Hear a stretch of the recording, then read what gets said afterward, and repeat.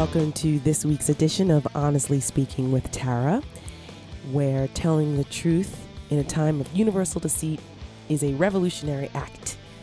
Orwell. Man, this is the post-Thanksgiving kickoff the holiday season edition of Honestly Speaking. I hope everybody had a wonderful Thanksgiving. I know that I did. And we ate lots of good food. I baked a bunch of homemade stuff. I baked a homemade apple pie from scratch. I baked a sweet potato pie from scratch. And my mom and I cooked up a storm. And my husband made his world famous macaroni and cheese.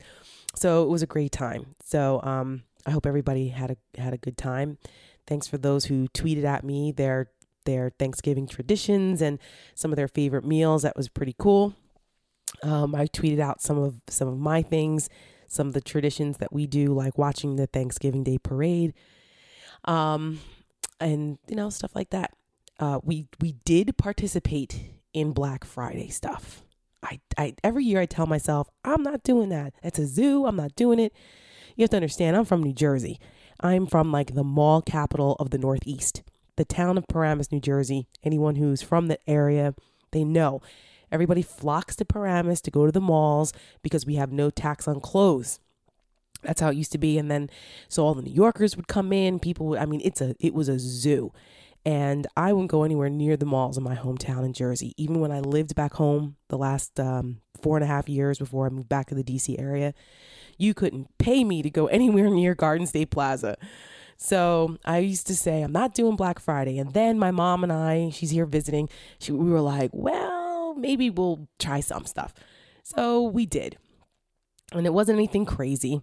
I've put on social media in the past, I like to decompress doing like household decorating. So Michael's is like my favorite store in the whole world. They have awesome coupons, great deals, especially on Black Friday. So my mom and I were completely out of control. And we spent so much money in Michael's because they had like a 40% everything off coupon. And so I bought more Christmas decorations for the house because I like to transform the house into like a lovely winter wonderland. I do it every year. We throw a big Christmas party. It's kind of a tradition now in my house, my husband and I. So that's what I did on Black Friday. And then on over the weekend, we kind of went back and I bought some more stuff. So I'm sitting here in my office with bags and bags. You can like hear it.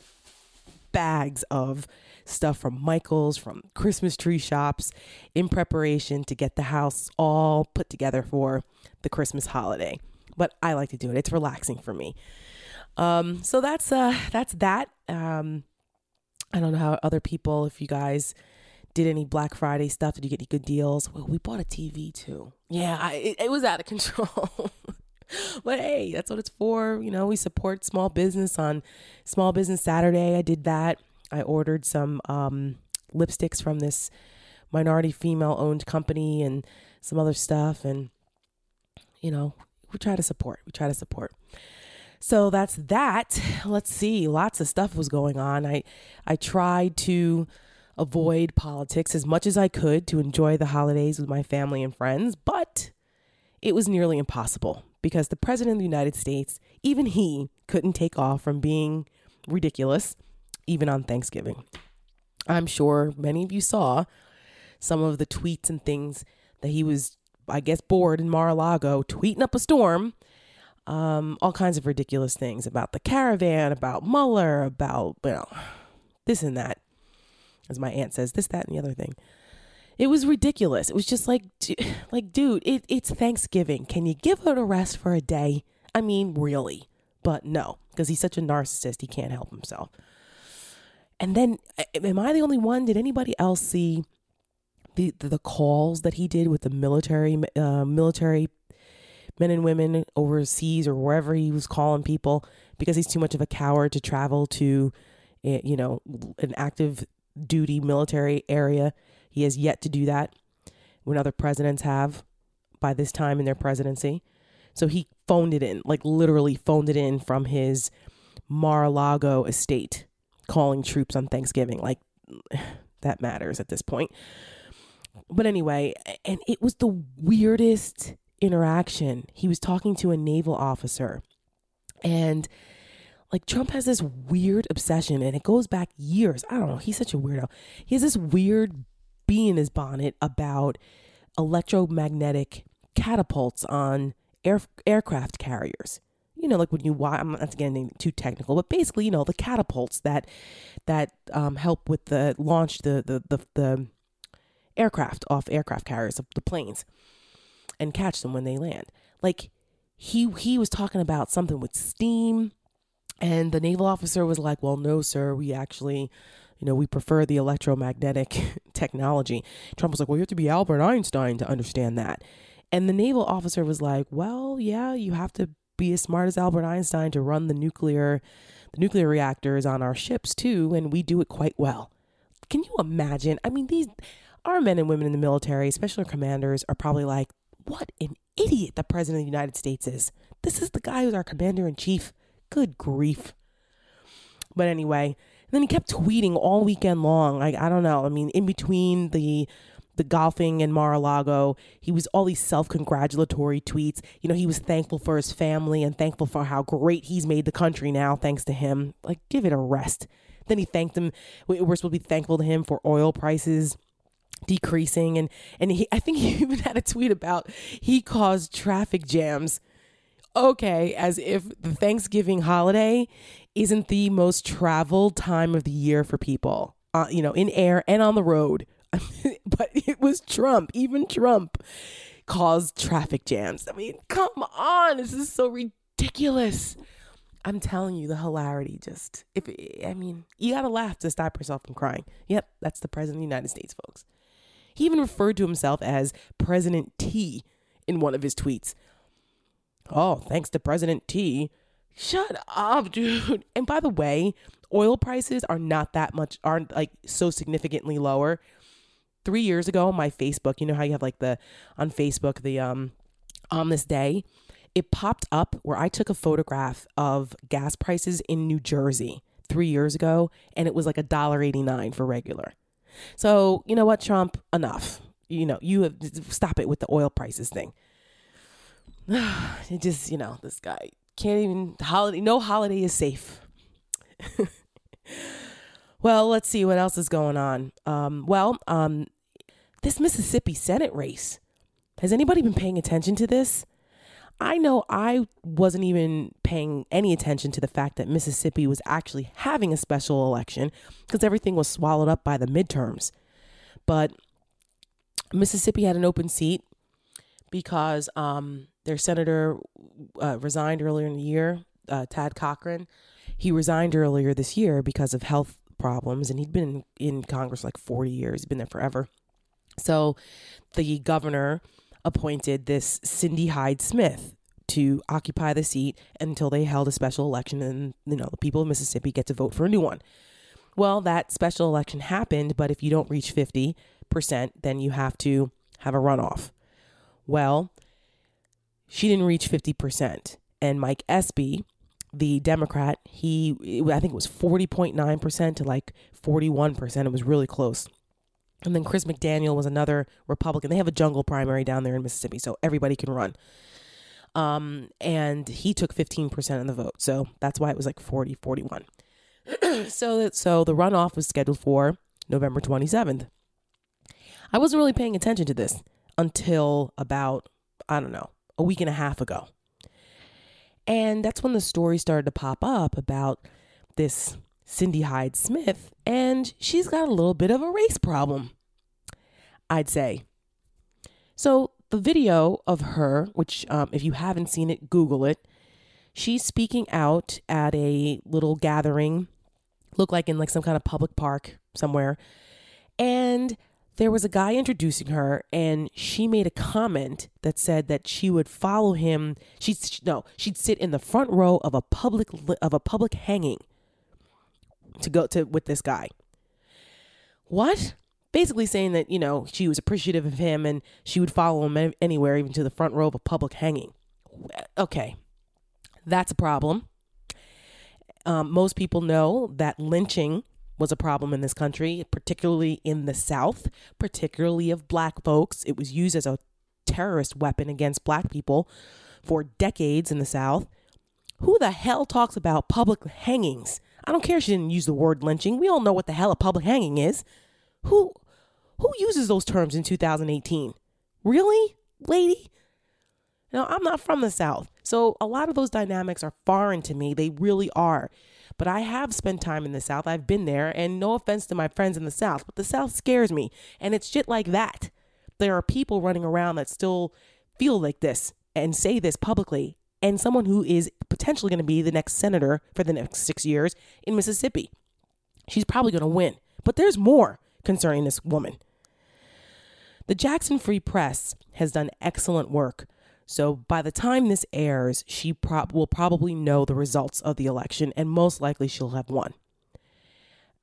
Mike Espy, her Democratic challenger, that name may sound familiar to some folks. He was the Secretary of Agriculture during the Clinton administration in the 90s. He also got into some trouble. He was indicted on several counts of corruption. He was eventually acquitted, but he also did some work for some African dictators that were major human rights violators and stuff. He's got his own ethical problems, Espy, and he's black, by the way. He was a congressman for, I think, 6 years in Mississippi years ago, too. But he would be the first black senator to ever represent Mississippi if he pulled off the win. I'm recording this before the election results are in, but I'm assuming Hyde-Smith is going to win, regardless of some of the other very troubling things that have been uncovered by the Jackson Free Press down there in Mississippi about this woman. So we had the public lynching thing. That's on video, folks. So there's no denying. And her response to it is also on video. She was with the governor and she was challenged, obviously, because that video went viral. And she put out some weak statement saying that she regretted the terminology and she wouldn't say anything else. It was, she did not handle it well. I don't really think she was that remorseful. I think she was remorseful. Somebody had a video, videoed it on their phone and she got caught. But then the Jackson Free Press did some more digging. They found a couple other things. There's a picture of her posing with Confederate soldier gear on, a cap and a rifle, standing next to some guy who is like a well-known to the Southern Poverty Leadership, Southern Poverty Law Center, listed as like part of a racial organization. It's like racist. So that's no good. So she's real proud of her Confederate history down there in the South. Not a lot of people in the South are, Dixiecrats down there, whistling Dixie. But this is 2018. Some things are just not okay anymore. Not only that, now we found out, she joked about voter suppression. Not funny in this day and age, especially in the South. We find out now that she attended something called a segregation academy back when she was in high school. Why does that matter? Why is that significant? Well, Brown versus Board of Education was the landmark Supreme Court case that basically said schools can no longer be segregated, that it was unconstitutional to segregate schools. And we all saw the images in history of, National Guard having to escort little black girls to school and things like that because the people in the South were so resistant to integrate their schools, forced busing and all kinds of, there is a significant racial history with this. Mississippi did not integrate schools until the 1970s, despite Brown versus Board of Education coming down in 1954. So she went to a school that was considered a segregation academy. It was a private school that was there to try to circumvent the Brown versus Board of Education ruling. Not only did she attend that, and there's like yearbook pictures of her, so there's no questioning she went there. She's conveniently left that out of her bios, by the way, but it was dug up easily found. She also sent her daughter to a private school called Brookhaven Academy. Now, you can't have legal segregation anymore, but there's ways to, kind of do this. Jerry Falwell did it. They do it under the guise of being religious institutions. So they get a little kind of different standards. And then if you have like one or two black kids or, minorities, then it's like, well, it's not segregated. But we're talking about Mississippi has the highest concentration of African Americans in the country. It's 37% black. And her daughter went to one of these schools too. So this kind of racial history with this woman is pretty embedded.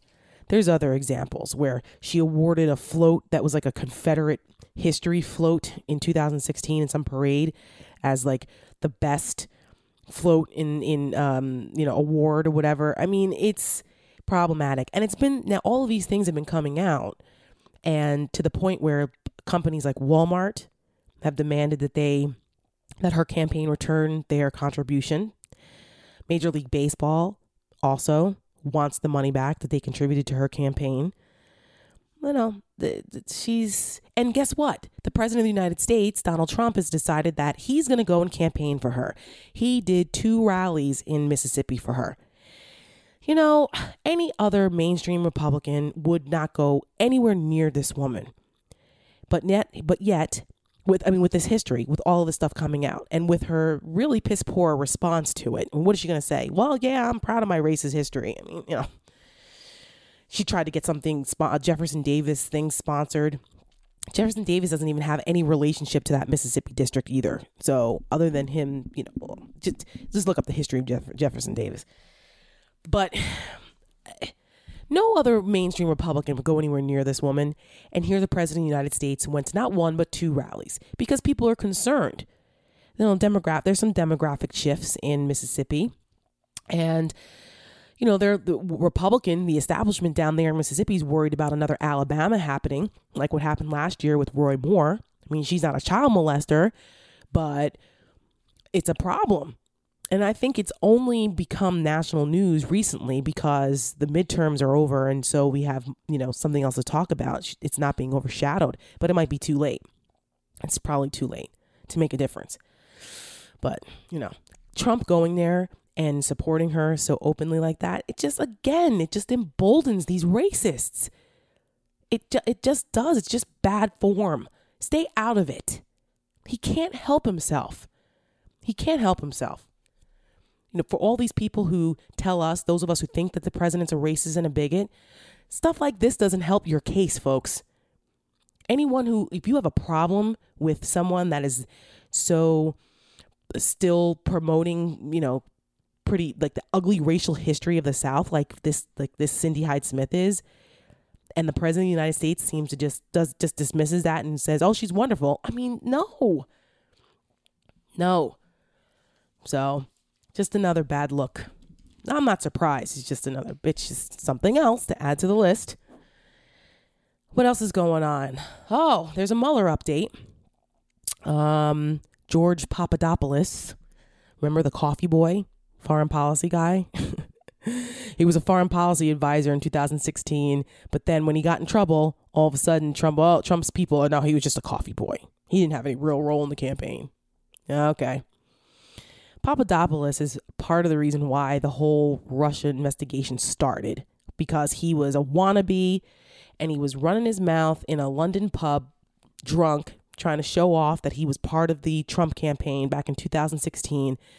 And he was blabbering his mouth to an Australian diplomat, telling them that he had access to Russians who had dirt on Hillary Clinton. And the Australian diplomat was like, whoa, that's not good. And he went back and said something to somebody and the word spread. That's basically how the Russian collusion part of the campaign, Trump campaign stuff, investigation started before Mueller. The FBI was already investigating this. And then we all know that the WikiLeaks stuff and the emails and what happened in 2016. But Papadopoulos, when he was interviewed by the FBI, lied about what he knew, who he had been in contact with Russians. There was a professor that was recruiting him, basically. And Papadopoulos was lied about how much interaction he had with these people and what information they gave him. He continually tried to set up meetings between Russian government officials and the Trump campaign. And he told people about this in the Trump campaign, including his supervisors. And he misrepresented when he did this and when, so he got caught lying and he got sentenced to, I think, 14 days in prison. Should have been longer, in my opinion. And then he became like, he struck a plea deal. And he's now finally starting that, starting that sentence. But then he started getting real arrogant, claiming that he had been set up and it was entrapment and that he regretted the guilty plea and kind of antagonizing Robert Mueller. Not a good idea, okay? It's never a good idea to antagonize the federal prosecutor that has the power to do all kinds of things and investigate all kinds of things. Just not a good idea. And so he's now in prison. And somebody else, and it's not insignificant, his charging document and his plea agreement, it's public information. If you think that it's not a big deal, just go back and read it. You can read it. It's there. It's public information. The guy frickin' lied about a lot of stuff. He had significant contact with people he knew were in contact with the Russian government. And he more than one time tried to coordinate with different people meetings between the Russian government and the Trump campaign. For what purpose? Sounds like collusion to me. But that's what Mueller is investigating. Jerome Corsi, another lackey weirdo. He is this conspiracy theorist guy who was also friends with Roger Stone, the dirty trickster. And Jerome Corsi is in the crosshairs of the Mueller investigation as well because of his role with Roger Stone and their interaction with WikiLeaks. There is a significant question about how much advance notice Roger Stone or others had about WikiLeaks access to the Hillary Clinton emails and the Podesta emails and when they were going to release them. The timing of that has always been super suspicious. I personally believe that Roger Stone was in fact in contact with Julian Assange and WikiLeaks. He knew, this is my gut feeling about this. We'll eventually find that out, I think, in the Mueller investigation when it's concluded. But that is a very significant piece of it, because then that would be colluding, because the Russians who hacked the emails used WikiLeaks to release them. That's a crime. And if Roger Stone knew, or Jerome Corsi, his buddy, they knew about this in advance and were bragging about it, that's a problem. That's collusion, isn't it? Or conspiracy. So Jerome Corsi, I actually had interactions with this guy when I worked in Capitol Hill as a communications director, and I was working on this border agent case for years. Jerome Corsi worked at the WorldNet Daily, which is pretty much now a conspiracy theory site. They have some wacky shit on that site. And I was always reluctant to allow him to talk to the congressman. I never felt that he was a scrupulous, quote, journalist or reporter. So I was very controlled about what I would allow him the access I allowed him. And he had a very specific narrative that he wanted to write about this border agent case, and it wasn't always factual. So I would have to correct him. Well, he took it upon himself to make up quotes and make things up to fit the narrative he wanted. And I called him out on it. I told him, this is not true. What you're attributing to the congressman isn't true. That's not what I told you. Retract it, and you will never get access to this office again. So I banned him from having any access to that congressman for the entire 7 years that I worked there, because he was a liar.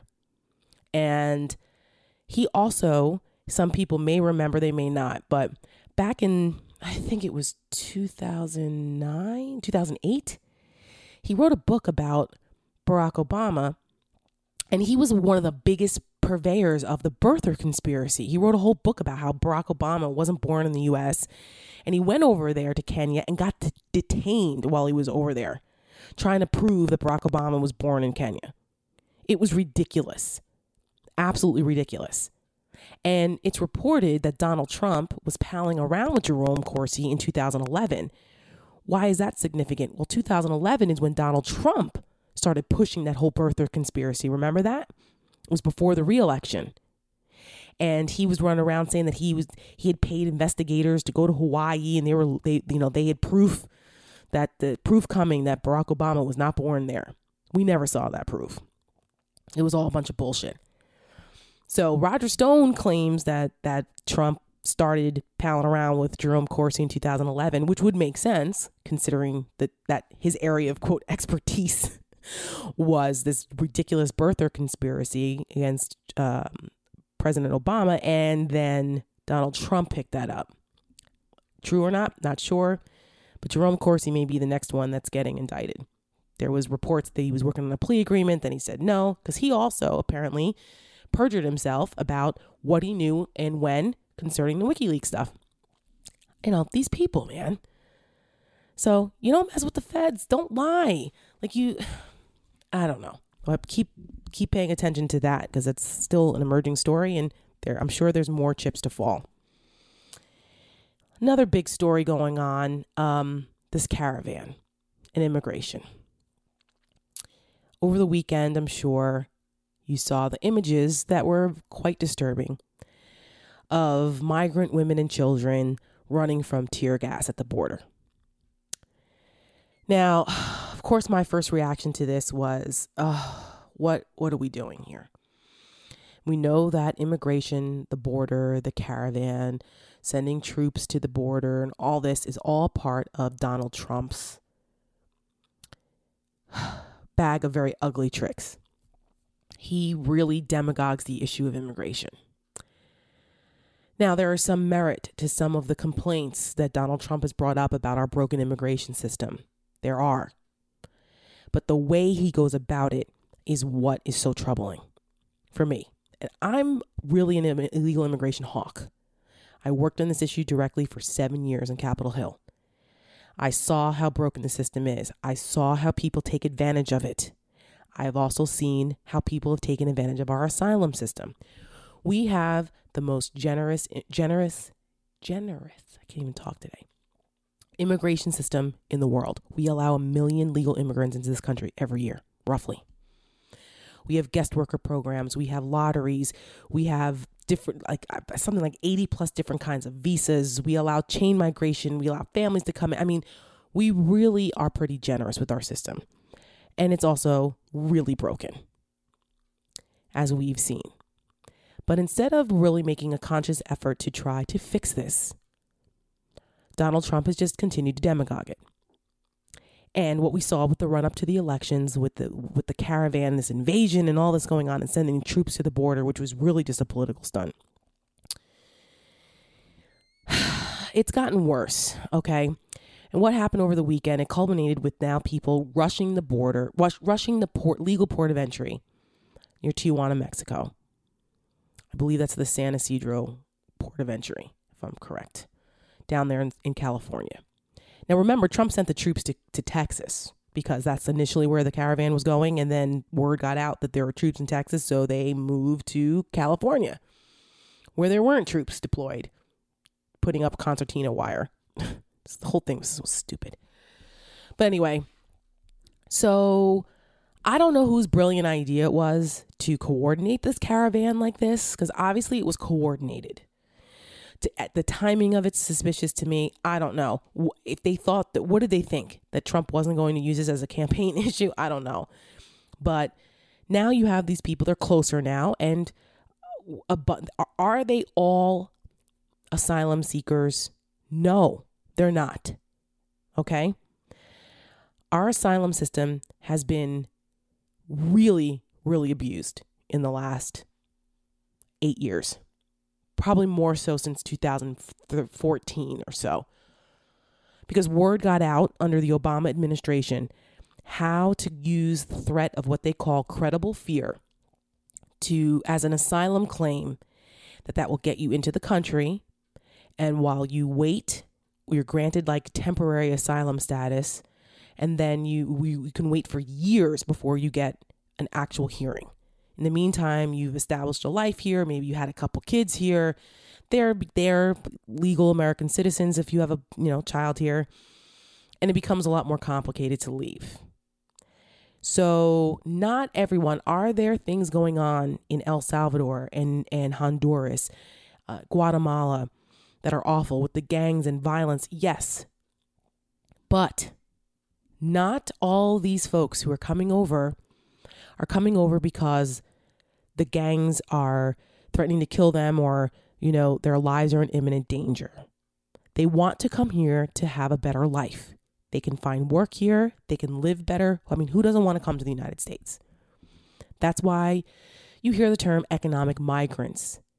Listen, I have compassion for people who are desperate to come here for a better life. My own father's side of my family escaped the revolution in Guatemala to come here in the 50s. They were legitimate asylum seekers, or could have been. I don't know the whole history there, but they, I get it. But we cannot have people bum rushing the border without consequence. I'm not saying there should be orders to shoot to kill. That's ridiculous, okay? Like the Trump administration was trying to do, which is unconstitutional, by the way. And that was a area of contention between John Kelly, chief of staff, who was a Marine general, and the Secretary of Homeland Security, Kirstjen Nielsen. They're like, yeah, this is a problem. Our military, that's not what they're supposed to do. Posse comitatus is something that restricts our military from domestic law enforcement. So it was a problem. But just the fact the Trump administration wouldn't even attempt this, it's a problem. But what happened on Sunday with the tear gas? Look, I understand it. I don't want to see little kids and women being tear gassed either. But we have to defend our border. And when you have people throwing rocks across the border at our border agents and try to run and rush and knock down barriers to our border, I'm sorry. That's a non-lethal use of force to stop it. You can't do this. And there's got to, the president, the Republicans have had control of all of the government for 2 years, and they still couldn't get anything done. The attempt to try to overhaul the immigration system has failed for the last 30 years, since the last amnesty in the 80s under Reagan. The truth is that the employers, the economic magnets that draw people here, that is really what we have got to fix. Internal enforcement was dramatically reduced under President Obama, so it allowed employers to get away with it. And if you don't punish them, if you take away the jobs, people aren't going to come here in droves. It's also, we've got to do things to secure our border. We have to. We also need to figure out what to do with the people who are already here. I mean, it's complicated. But what's happening now, this is unsustainable, and I don't want to see it. I mean, there's been back and forth about what deals had been struck. Apparently, we'd been working, our government has been working with Mexico to find a diplomatic solution, because what we've seen going on, family separations, all this is terrible. This is not the way to do it. It's not good policy at all. And they struck a deal, allegedly, called Remain in Mexico. Mexico just had an election not too long ago. They have a new incoming government coming in. Now, at first, this alleged deal that they'd struck to keep the asylum seekers who were legitimately seeking asylum, because there are some who are, there's a whole bunch that aren't, to keep them in Mexico while the asylum process is conducted, as opposed to them coming here and then disappearing. Now there's some reports that the Mexican officials are saying, well, no, an official deal hasn't actually been struck. It's in principle only, and they're starting to implement it, but it's not official. Okay, well, whatever. But this Remain in Mexico deal, basically, there's business leaders in, let's say, Tijuana. That's where this incident happened on Sunday. They said, hey, look, we have job openings here. We're willing to let these folks stay. If they have fear in their own countries, we'll give them asylum here in Mexico, and we can give them jobs. They can work in our assembly plants. We have openings.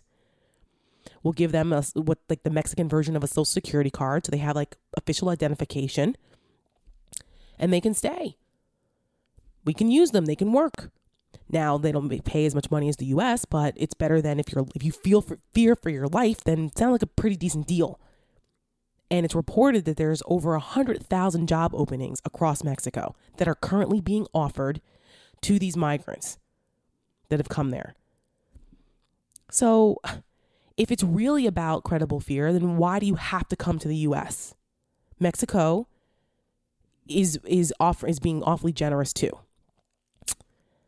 It's if that's really what it's about. And if it's just about economic desires. Well, we can't let everybody in here.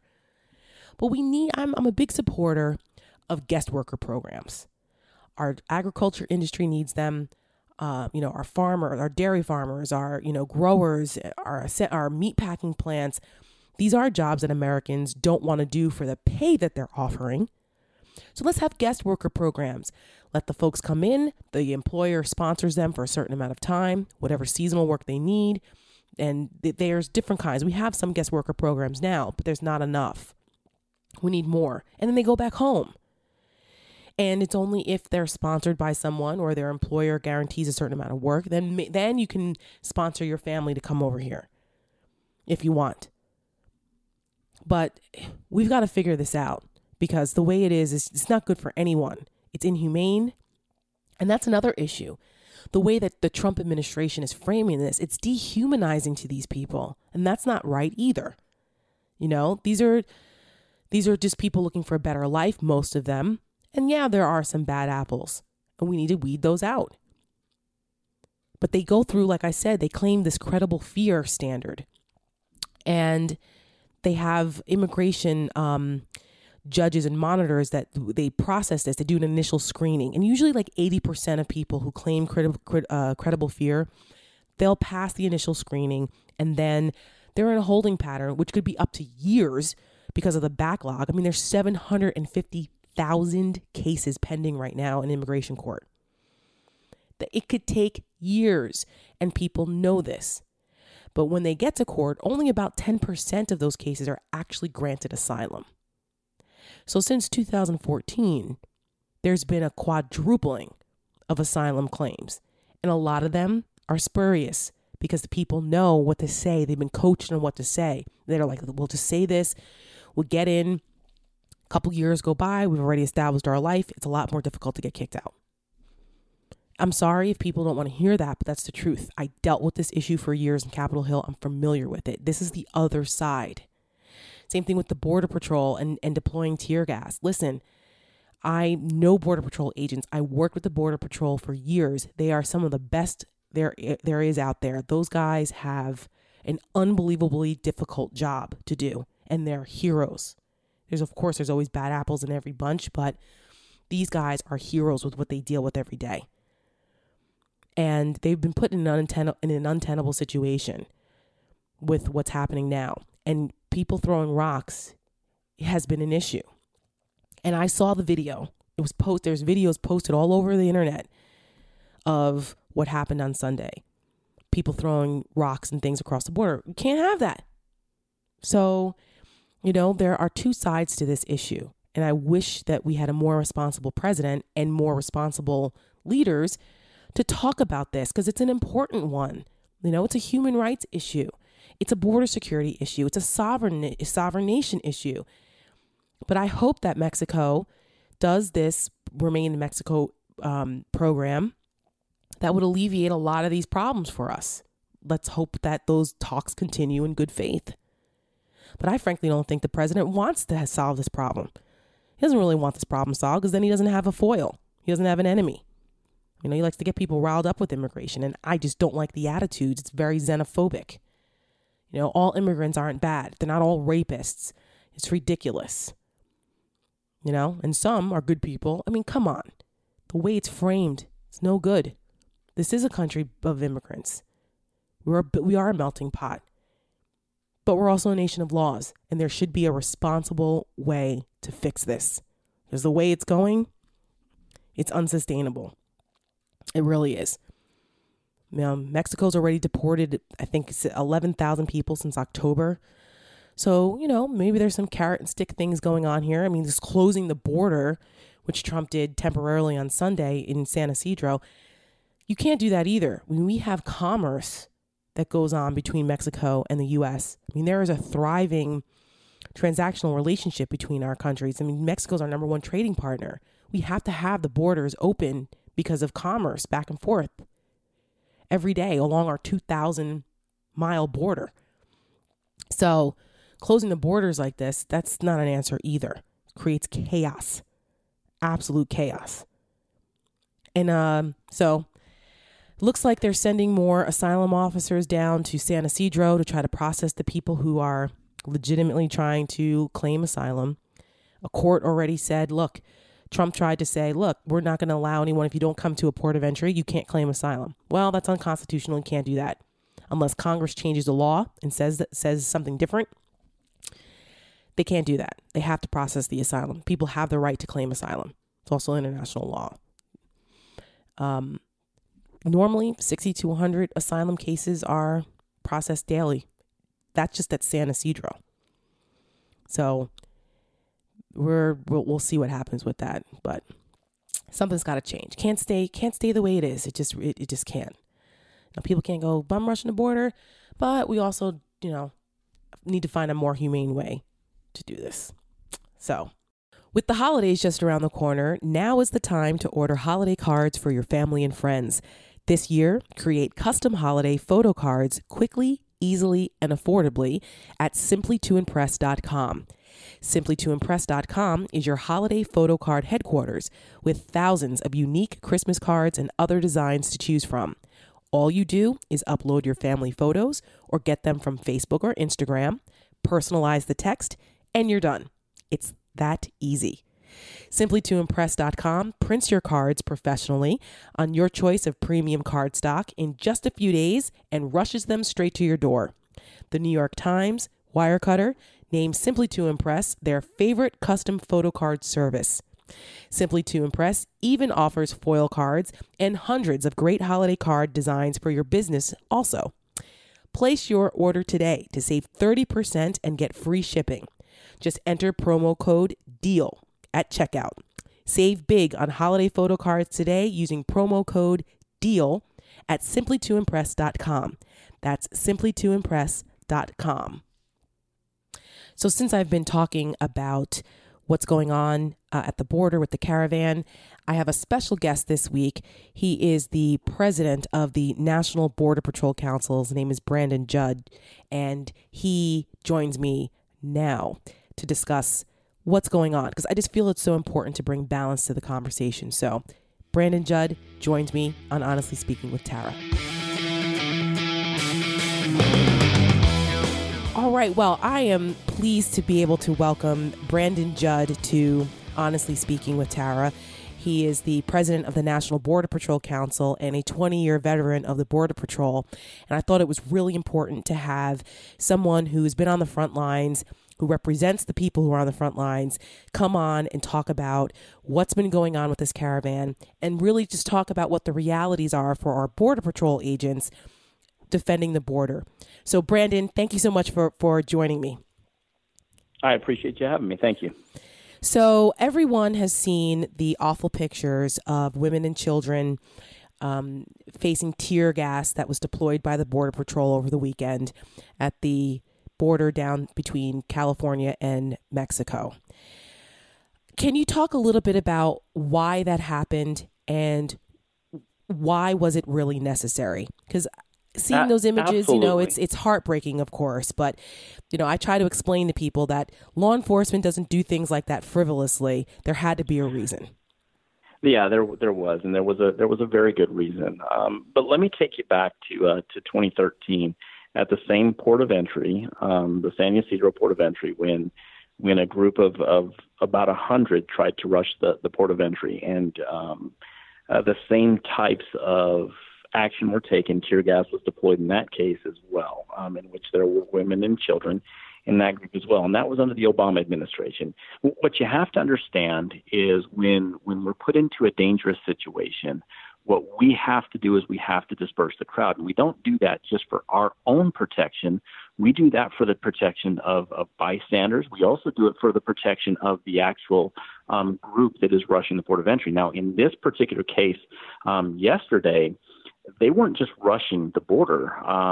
They started going towards the port of entry, and then they broke off from the port of entry and went to the border and tried to cross the border illegally. The so younger hold on, men, let me stop you really right quick. So I think that's important for people to understand two important points.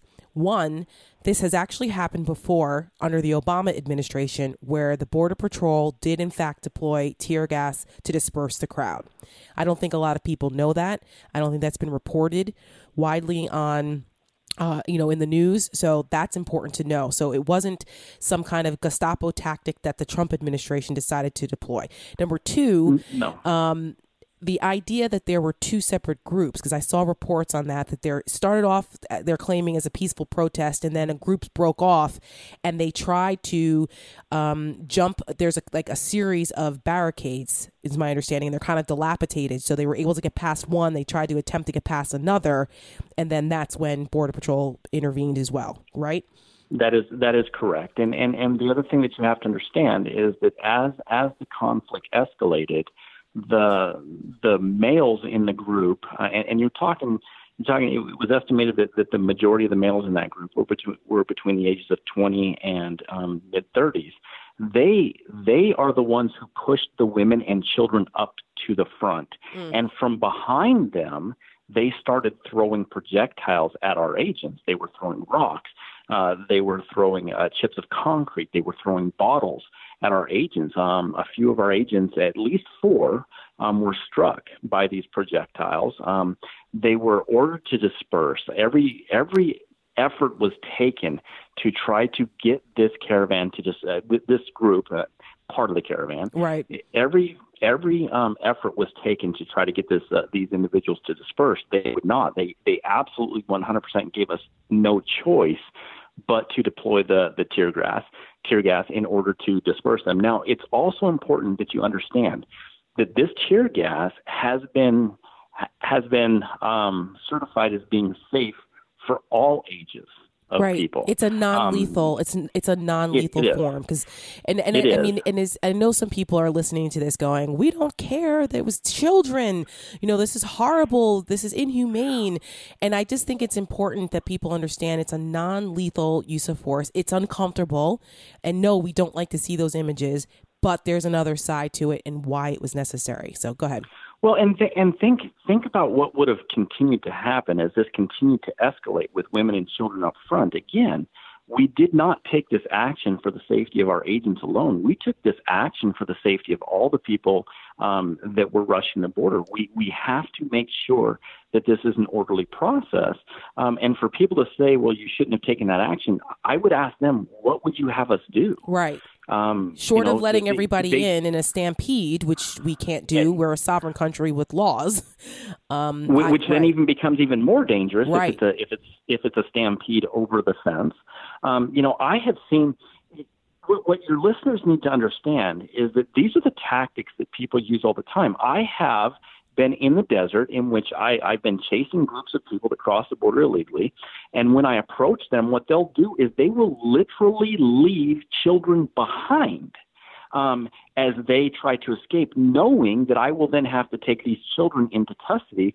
And I just pray that we end up finding the children that they leave behind, but they use them as human shields all the time. Yep. These are not look, there are a lot of people in this caravan that I'm sure are good people. We're not saying that every single one of them are bad, but there are a lot of people that cross the border illegally, that have other people cross the border illegally, that are very bad elements. They leave people in the desert to die all the time. Yes. That's why we have so many deaths in the desert. And so when you look at the force that was taken, when you look at what we did, it was very humane. And it was done in a manner to minimize the discomfort of all the people that were there, but in an effort to disperse the group. And, I think that's just tough. It's tough love for people to hear this. It's difficult because a lot of folks are not out on the border patrolling. They don't really understand some of the nuances that go along with this, which is why it's important. I felt it was so important to have someone like you who could explain it. Now, of course, not everyone's going to agree. But at the same time, I just feel it's important to hear the other side. I talk all the time about how the inhumanities of the coyotes and of people who are being smuggled in these operations into the United States as another reason why we need to have comprehensive immigration reform on a number of levels, because it's so the way that these people are treated. Like you said, they're left behind to die once they pay them. They don't care what happens to them. Women are often raped, young women. It's horrible, and we don't hear enough of that, because unfortunately the president of the United States has demagogued the issue. And I'm not going to ask you to comment on that, because I know you're on his transition team and you're trying to, represent the Border Patrol. I just don't agree with the way the president is framing it, but it takes us away from being able to talk honestly about the uglier side of this too, and why it's so necessary that we really have secure borders and change some of these laws. And you brought up a very good point when you said that not everybody is going to agree. I don't expect everybody to agree. What I would like is people to be armed with the facts when they make their opinions. Sure. Instead of rhetoric. Me too. And as long as people understand exactly what's going on, and then you want to vilify us, that's up to you. And frankly, I will respect that opinion. But please get all of the facts, understand what's taking place, understand why we're doing what we're doing, and then form your opinion. And we can have that discussion. Right. But to make us out to be Nazis, to make us out to be the Gestapo, when in reality what we're doing is we're enforcing the laws that both the Democrats and Republicans gave us to enforce. Our policies were, all of these policies, these tear gas policies, they were written under the Obama administration. They were written by Obama political appointees. So to then vilify us for doing what Democrat political appointees gave us, it's just, frankly, it's just wrong. And I believe that just shows a bias that you're absolutely against. No matter what the facts are, you're just going to be against us to be against us. And if that's the case, we're never going to solve this problem. Right. And, when you have a large contingent of people on the Democrat side running on abolishing ICE, those are extreme positions, because that's just not realistic. And we don't want to undermine law enforcement in this country. And then you have lawlessness, and we don't want to reward that. I just wanted to ask you before I let you go a little bit about catch and release, because this is something that has been part of the asylum discussion, that part of the abuse of our asylum system has been because people know, well, I can claim credible fear, then I'll get a provisional asylum kind of, where the backlog is so long. By the time I get to a judge, it's been years have gone by, because they catch me and they release me, whether it's asylum seekers or if it's other circumstances. And how has that catch and release policy changed in this administration compared to administrations in the past? It hasn't changed at all, in fact. What your listeners need to understand is it is lawful for us to hold individuals that cross the border illegally. It's lawful for us to hold them in custody pending either a deportation proceeding or an asylum proceeding.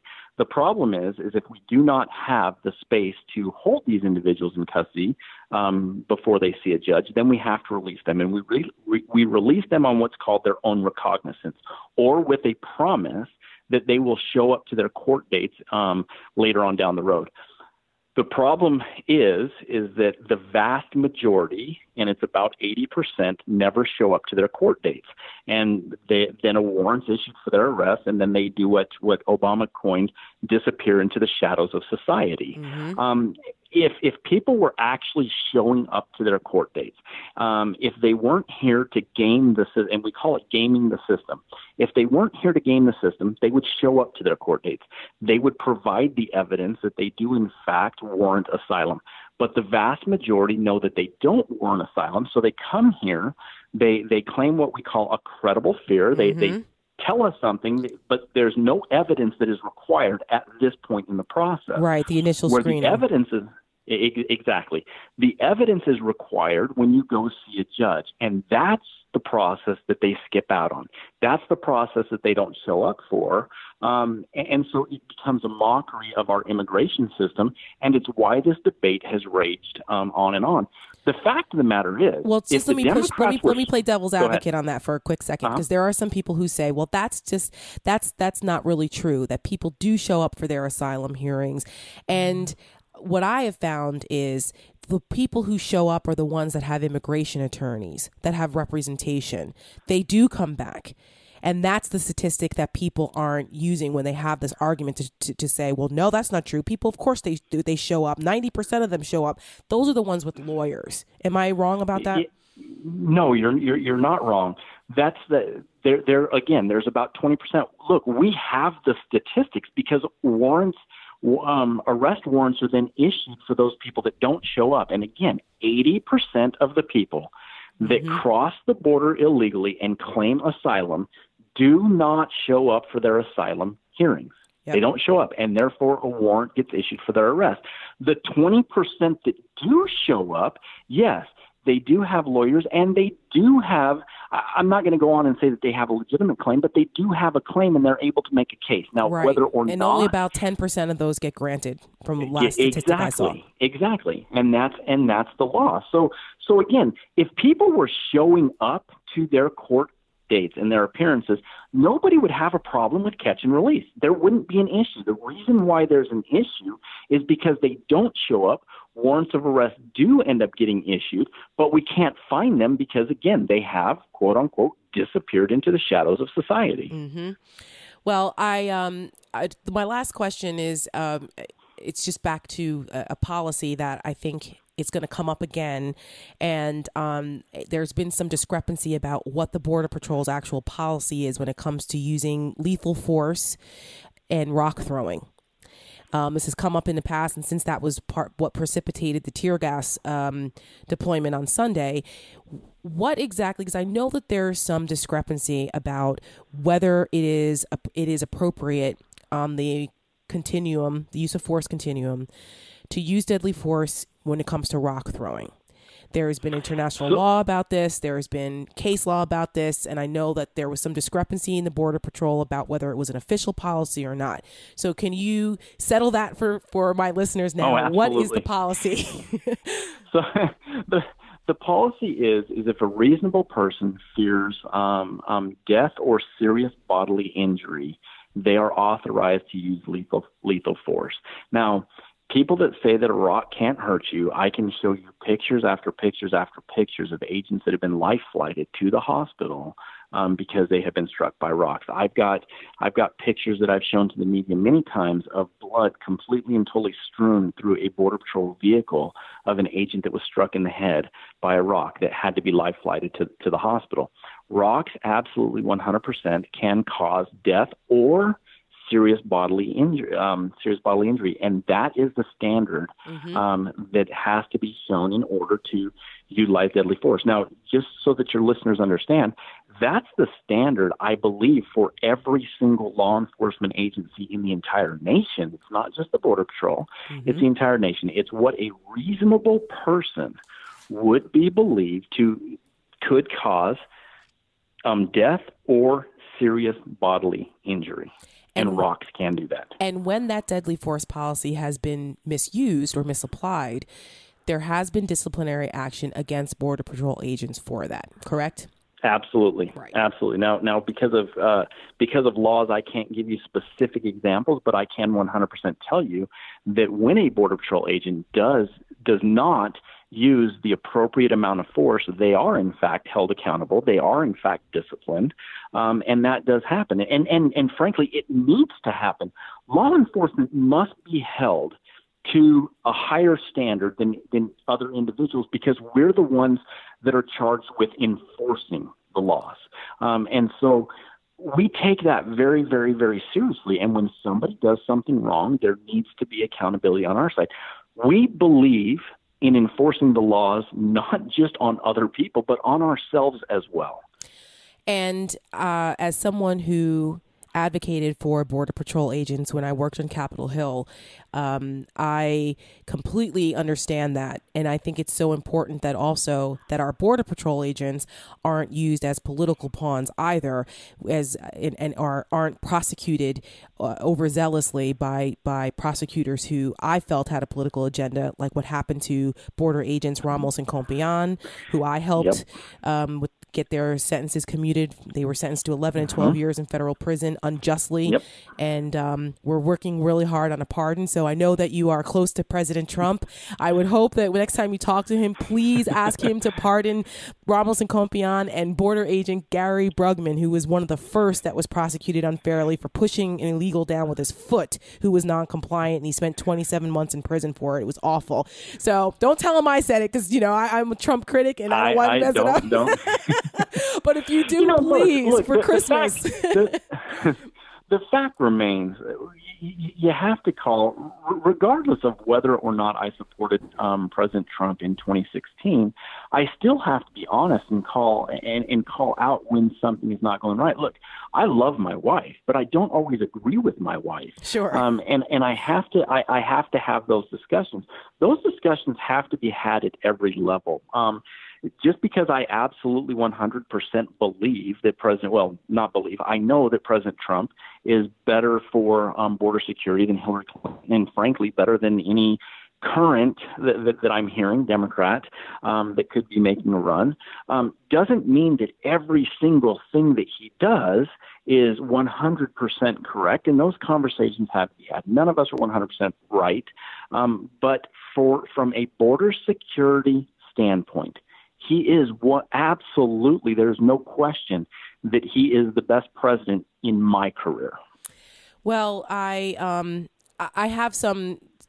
do agree with some of what the concepts of what Trump is trying to implement, which are things that I think were common sense reforms that needed to happen.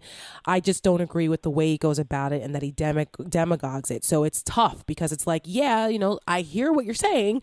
And our Border Patrol agents, it's a force of 18,000 plus people, needed support. What happened under Obama was very taxing on our Border Patrol and our ICE agents and demoralizing.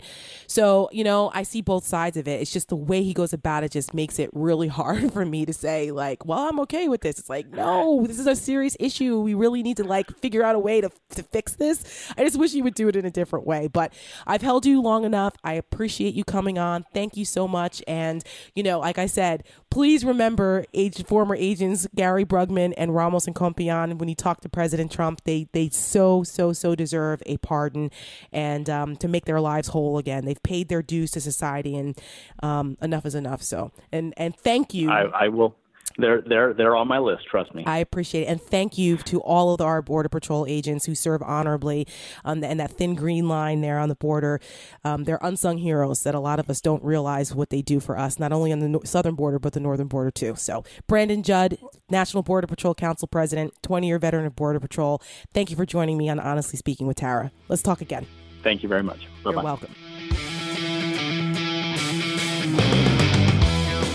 That's it for this edition of Honestly Speaking with Tara. Please reach out to me on social media at Tara Setmayer on Twitter, at honestly_Tara, on Instagram at the Tara Setmayer, and of course on Facebook. I love to hear from you guys, so be sure to tweet at me. Let me know what you liked or disliked about this week's episode. I was really happy that we had a chance to get Brandon Judd on to talk the other side of the issue. Immigration's an emotional issue, and what we see and we react so viscerally to videos and photos of what's going on. We need to have balance in this conversation. It's really complicated. So hope you enjoyed this week's episode, and stay tuned for next week's episode of Honestly Speaking with Tara.